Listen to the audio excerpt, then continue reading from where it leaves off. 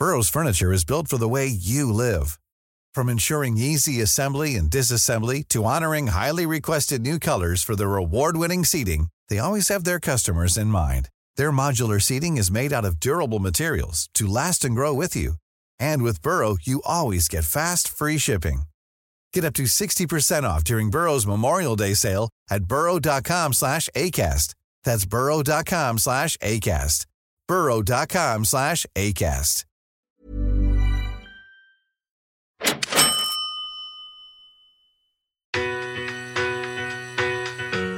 I showed all of this and I said, we bought this property, we went away, we made $30,000 and it's costing us nothing to hold. Let's do it again. This is Property Investory, where we talk to successful property investors to find out more about their stories, mindset and strategies. I'm Tyron Shum, and in this episode, we're speaking with property manager and the founder of Next Gen Property Management, Chris Dimitropoulos. We delve into his motivation for getting into real estate, his journey from Greece to Australia, and his relationship with his parents. We hear about his amazing aha moments and much, much more.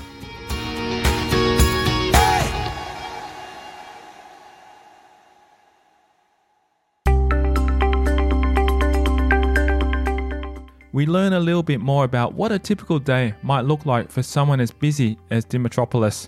I do quite a few things. I've been lucky, the real estate journey has allowed me to do a few things. So I spend a bit of time with a not-for-profit, some of my time. So they're looking after disabled people, and I get a lot of my experiences through real estate and property, and it's helping them in their journey in the NDIS.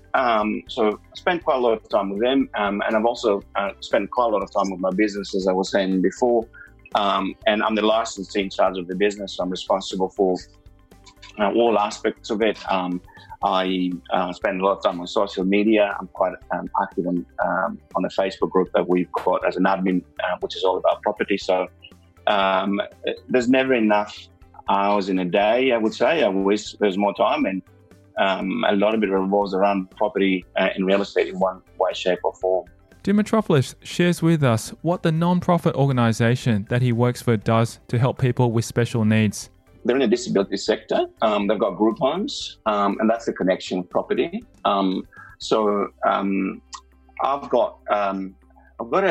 Before I got into property management, I was in IT and I was a project manager.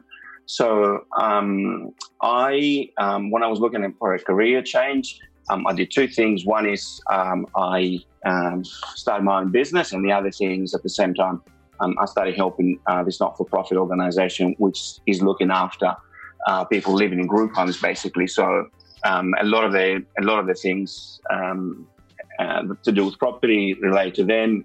They've got tenants, which are people that stay there, and hence the connection. We learn about the relation between his work with NDIS and whether that relates back to the properties that he works with. It's completely separate, but the managing a tenant and managing a person with a disability, say that lives in one of the group homes, is very similar. So properties need to be looked after, and a lot of the logistics are very similar. So that's an industry that's moving and it's evolving, and it's in its infancy. But I've got no doubt the worlds of the residential tenancies and the NDIS tenancies are sort of coming together in a lot of similarities. Dimitropoulos talks to us about his background and what it was like for him growing up. I was born here in Sydney. When I was 3 years old, my parents decided that they were Greek immigrants, basically, and they've decided they had it made. They sold everything and they went to Greece. And I lived there for the first 15 years of my life. And as soon as I turned 18, I couldn't wait to come back. So I've been back since I'm 18. I've been back now for about 25 to 30 years. And I guess a lot of my love for real estate has come from that, because my parents were some of the first off the circle to buy a property in Alexandria and here in Sydney. They bought it for something like $7,000 pounds or something like that at the time. And after about 5 years, it had grown to 15,000 pounds. Then that's in the 70s we're talking about now. And they sold it. They thought they had it made and it was great. They went overseas, never bought a house.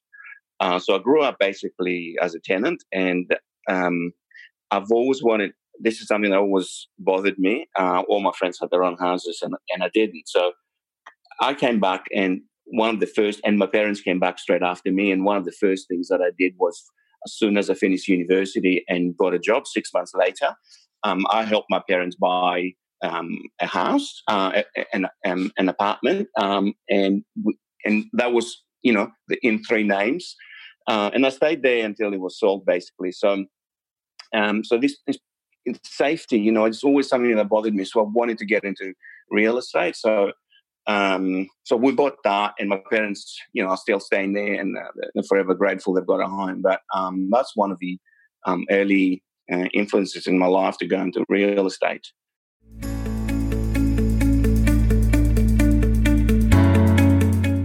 We get to find out what it was like for Dimitropoulos growing up in Greece and what studying there was like for him. I was always a serial studier, so it was always drilled into me that I had to go to university. So I was a just typical kid going to primary school and high school in Greece, and I was an okay student. I was top 10%. But same as most boys, I would say. More interested in sport. So I was a basketball player. I loved my basketball, and I was preferring basketball over study most of the time, I guess. But going into university in Greece is very difficult because places are so limited. So I needed to come back. I was like an equivalent of a 90% ATAR in Australian tennis, but I couldn't get into university there, but I could here. So just as, a month after I turned 18, I packed up my bags. My parents put me on a plane, and I arrived in Sydney. And I have to say, I arrived in Sydney with about $400 in my pocket because, my dad was a taxi driver in Greece. Never had a lot of money, so I arrived with he gave me $400 and put me on a plane. And I came here, spent some time with and stayed with an uncle of mine until they arrived as well. So that's how my story starts. In Australia, I was 18. I went straight to university. Very little money, but a lot of dreams, I guess, as people have about going to university. And I always wanted to study IT. I was obsessed with IT at the time, so I thought that was the way of the future. And I think that proved to be a good decision, actually. Coming to Australia with only a little bit of money, we find out about the types of jobs he had whilst he was studying at university. I've always worked, even when I was living in Greece and always here. I've always had the summer job or the weekend job. I've worked anything you can imagine. I used to drive a truck delivering jukeboxes before the digital music came out. So that was a great idea that someone had then, about 20 years ago. Jukeboxes to parties, that was the main job when I was at uni. So I'd work through all weekend and just to drop off jukeboxes and pick them up in the end. So I've always been a hard worker driven to work and do save and good with money, save and just always try and do the right thing, I guess. I delivered bread for a little while at night, so I could go to uni in the morning. But that didn't last too long because I kept falling asleep, I guess, in the lecture in the morning. So I worked in a second-hand shop at Redfern. They were selling furniture, so I'd work there as well. Odds and bits and pieces around it. I helped. Someone had an idea to buy coal in bulk and put it into small bags and sell it out. I tried to do that as well. So lots of little things that are, anything, I guess, when you're at uni to just make a little bit of money on the side. And by that stage as well, my parents had arrived as well. So I didn't want to be a burden to them as well. I've got a brother and a sister, and they're younger than me. And, my dad came back and started from nothing again. So I really didn't want to be a burden on my parents, I guess. So I was trying to help as much as I could. With Dimitropoulos coming back and his parents not far behind him, he tells us about the reasons behind his parents deciding to leave to go back to Greece when he was young. I think the driving force was my mum. My mum always wanted to go back to be with family. And so she persuaded my dad to pack up and go. They would have been here about 10 years before they left. But my mum always wanted to go back and be with her family. And we went and rented a house in Greece about 20 meters from where her brothers and sisters were there. So there's a strong family theme that I've been brought up with. And I think that's quite important in my upbringing and quite important with, everything I do now. I think everything revolves around family, but that started from my mum. Mine knew, I should say, it made absolutely no financial decision because it's not that they were multi-millionaires to go and retire there. They're still in the 30s. And they went back with no particular skills, and they weren't they were very risk averse as well. So whatever money they got out of selling whatever they had here, they put it in a bank and then slowly disappeared without actually doing anything meaningful. They had opportunity to start a business. They could have bought a property the first few years. They didn't, and then the money lost its value slowly as the years go by. And 15, 20 years later, when I got to about 18, they didn't really have that much in the end. So it's a few lessons there as well about for me about how risk averse you can be, and how cash basically isn't really worth a lot as time goes by. So you got to put it somewhere. Leaving Australia when he was so young to go to Greece, then coming back at 18, we learned what the driving force was to come back to Australia. I didn't want to be a burden to my parents. So I was 18, there's not a lot of opportunities there. And that was before all the things happened in Greece as well, where, the economy tanked and there was no jobs whatsoever. That was even before that. But I didn't want to be a burden to my parents. I always wanted to come back for as long as I can remember myself. And I wanted to go to university, which was going to be impossible to go to Greece, and study IT. And it was a lot easier here. So just using my marks, I came back, I translated them, and I got accepted in the University of Wollongong to study an IT diploma at the time. After he finished studying at university, we learned about his journey in the workforce and what type of company he worked in. I went and got a job straight away, I guess. I was at IBM and I was the happiest person on earth. And I worked for about 6 months. And within those 6 months, my parents we were still renting at the time, and my parents got a letter. We got a letter on the mail from a fund. I think it was called Montgomery Fund, which was for people who, that couldn't afford to buy a property. And the fund, which was it had something to do with St. George, allowed you to buy a percentage of a property. So we had to buy 30% of a property, a 3-bedroom apartment at Lakemba. That's where I was staying at the time. And the fund bought the 70%. And with the idea that we were like the owners, would take care of all the outgoings and all of that. We had to give the 10% deposit off the 30%, and there was no stamp duty and all of that. And whenever we could buy the rest, we would buy the rest basically. So with all those jobs, I had saved a bit of money, and I helped my dad put down the 10% of. It was about $30,000 then. The property was worth about $95,000. It was valuated at that.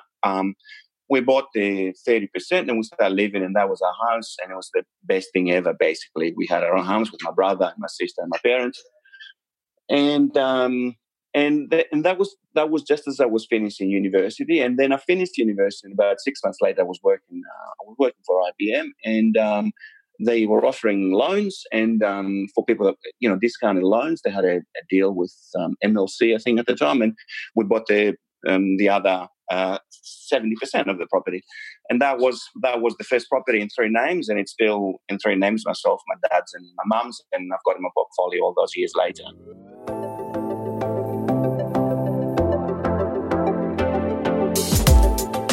Coming up after the break, we delve into Chris Dimitropoulos' journey and how he got started in property.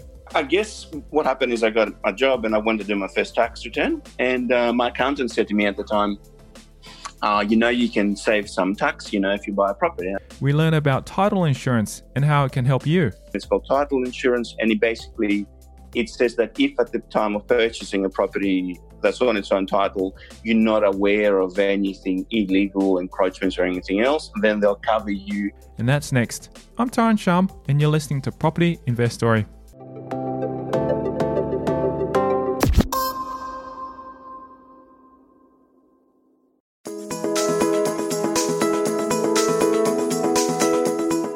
Dimitropoulos goes into more detail about the fund that allowed them to buy their first property and explains in more detail about how it worked. There was the fund that was called Montgomery Fund. It must have put a few $1 million aside, and anybody that wanted to buy the first property, and couldn't afford, I guess low income, which was my dad at the time, they would apply for a grant and they could buy whatever percentage they wanted. So we chose about 30%, I think.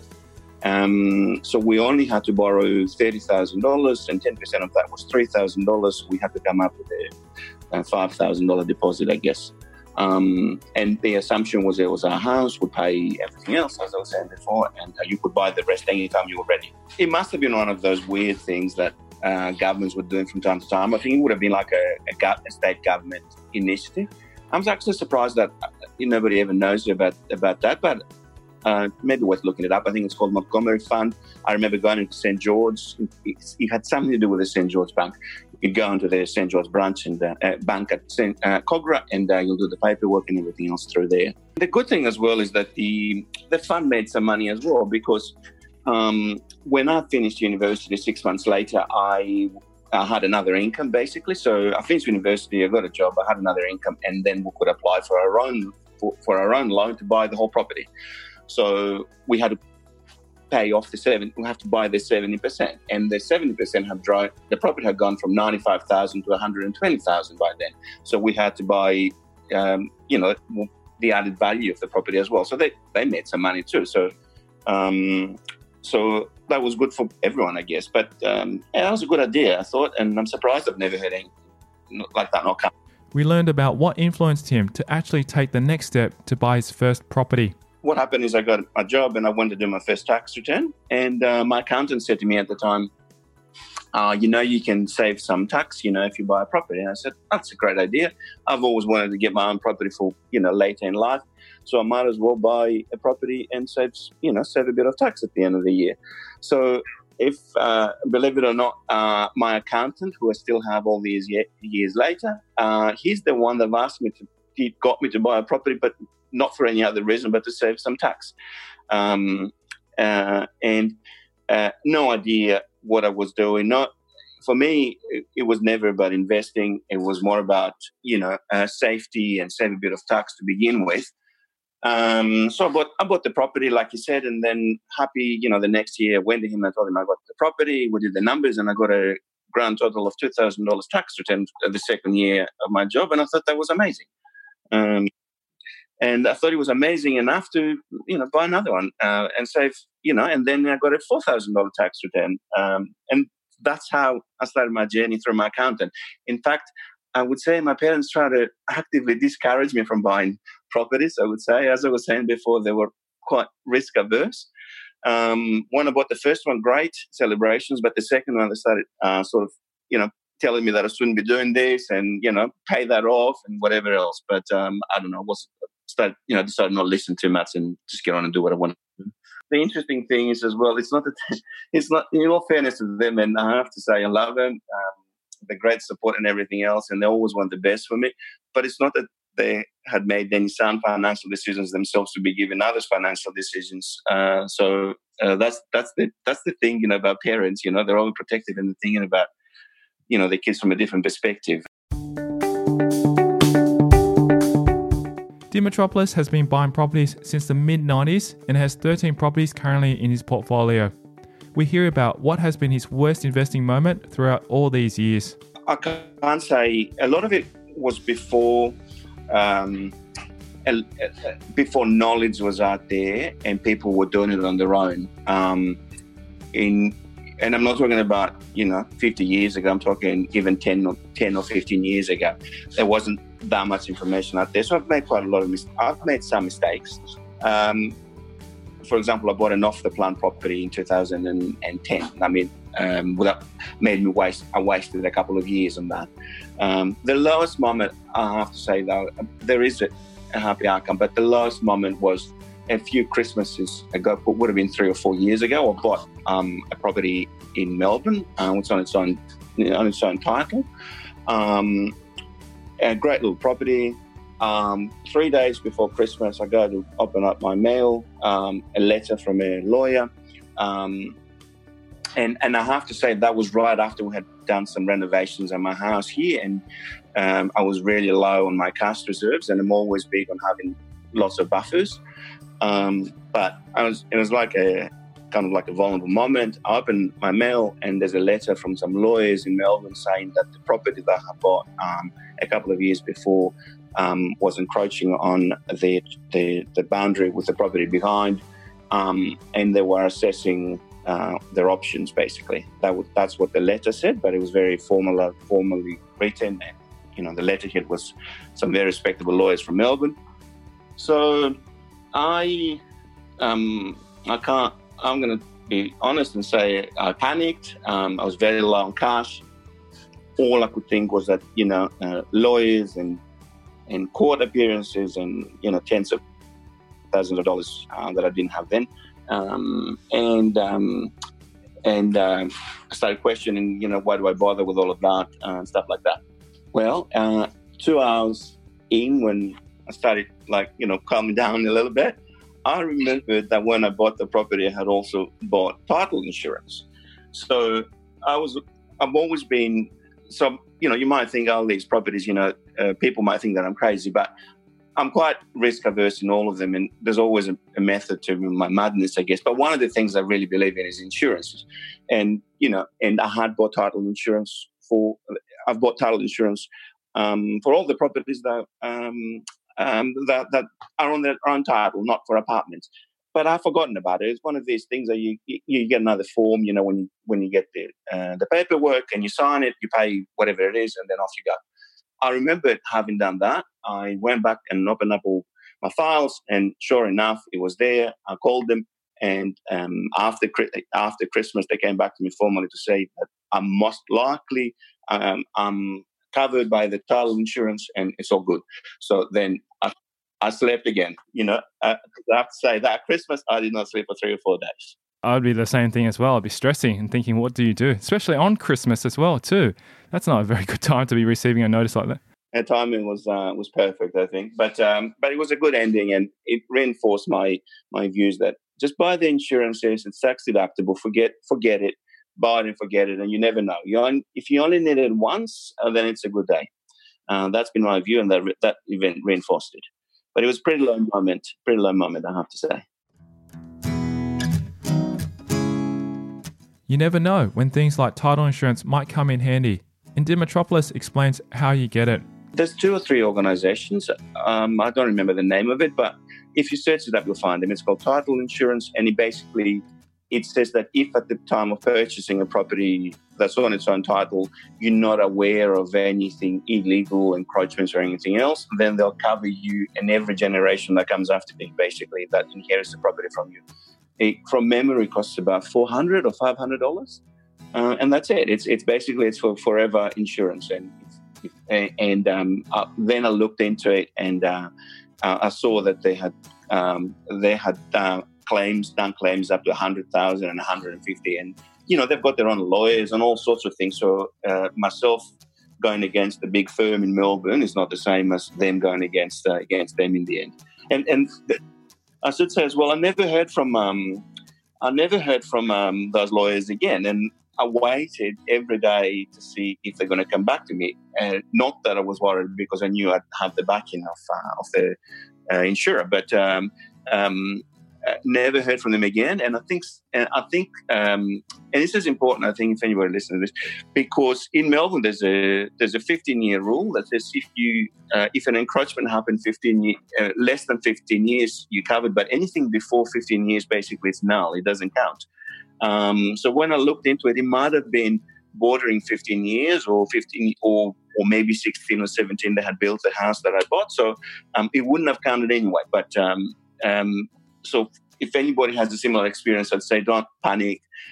Look into it. Sometimes lawyers send you letters to scare you and see if you can panic and jump into a remediation and basically, negotiate and give them some money and they move away. And it doesn't necessarily mean that they've got a grounds to proceed with a litigation, basically. Throughout his many, many years of experience in his property journey, we learn about the moments when he came to the realization that he was on the right path. There's two aha moments for me, if I could share. One was I was saying before I bought a couple of properties to save tax, and I was getting those nice tax returns. Then we bought a house to live in, and I had a couple of little kids, and they needed a backyard. So for 5 or 6 years, nothing happened. Then about 2010, I had saved my $60,000 deposit, and I was ready to go again. And I convinced my wife, who was always skeptical about this, that it's okay to buy another one. So I bought this one-bedroom property at Cogra, right next to the hospitals there, and we bought it at about April or May. And then it settled, it was rented already. We went away for our first trip in a while. We hadn't gone anywhere. We went to Hawaii for about 4 weeks.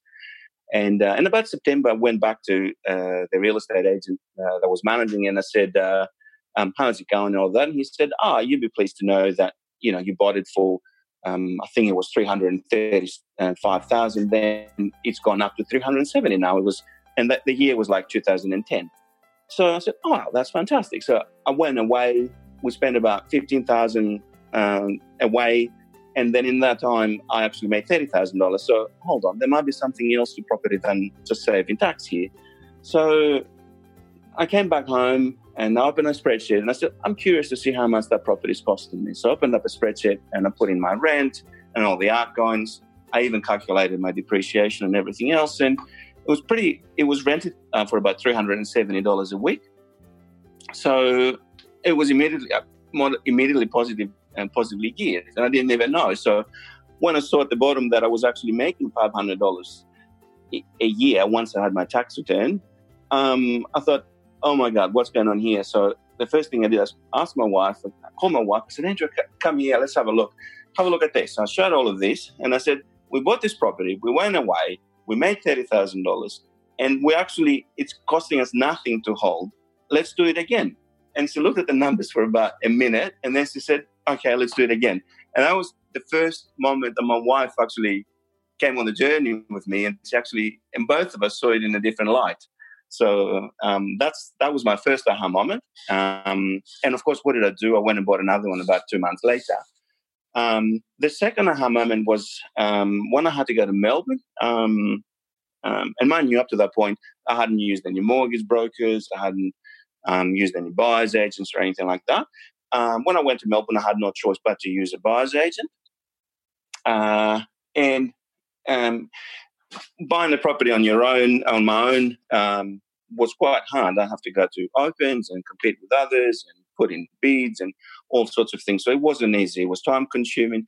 But when I went to Melbourne, I had to use a buyer's agent, and I used one, and I realized that everything is done for you. You don't have to do anything. You pay a bit of money, but at the end of the day, I was ecstatic with the property. I didn't have to do anything, and I realized that maybe using others is the secret here. So, and that's what I did. So these are the two aha moments. One is there's more to investing than saving tax, and the other one was use others because you get better property and you don't have to lift a finger, basically.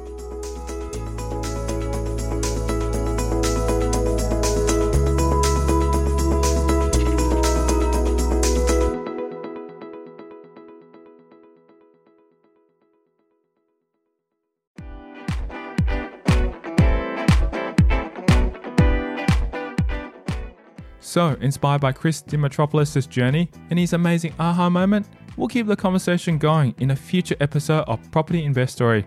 We'll discuss his motivation.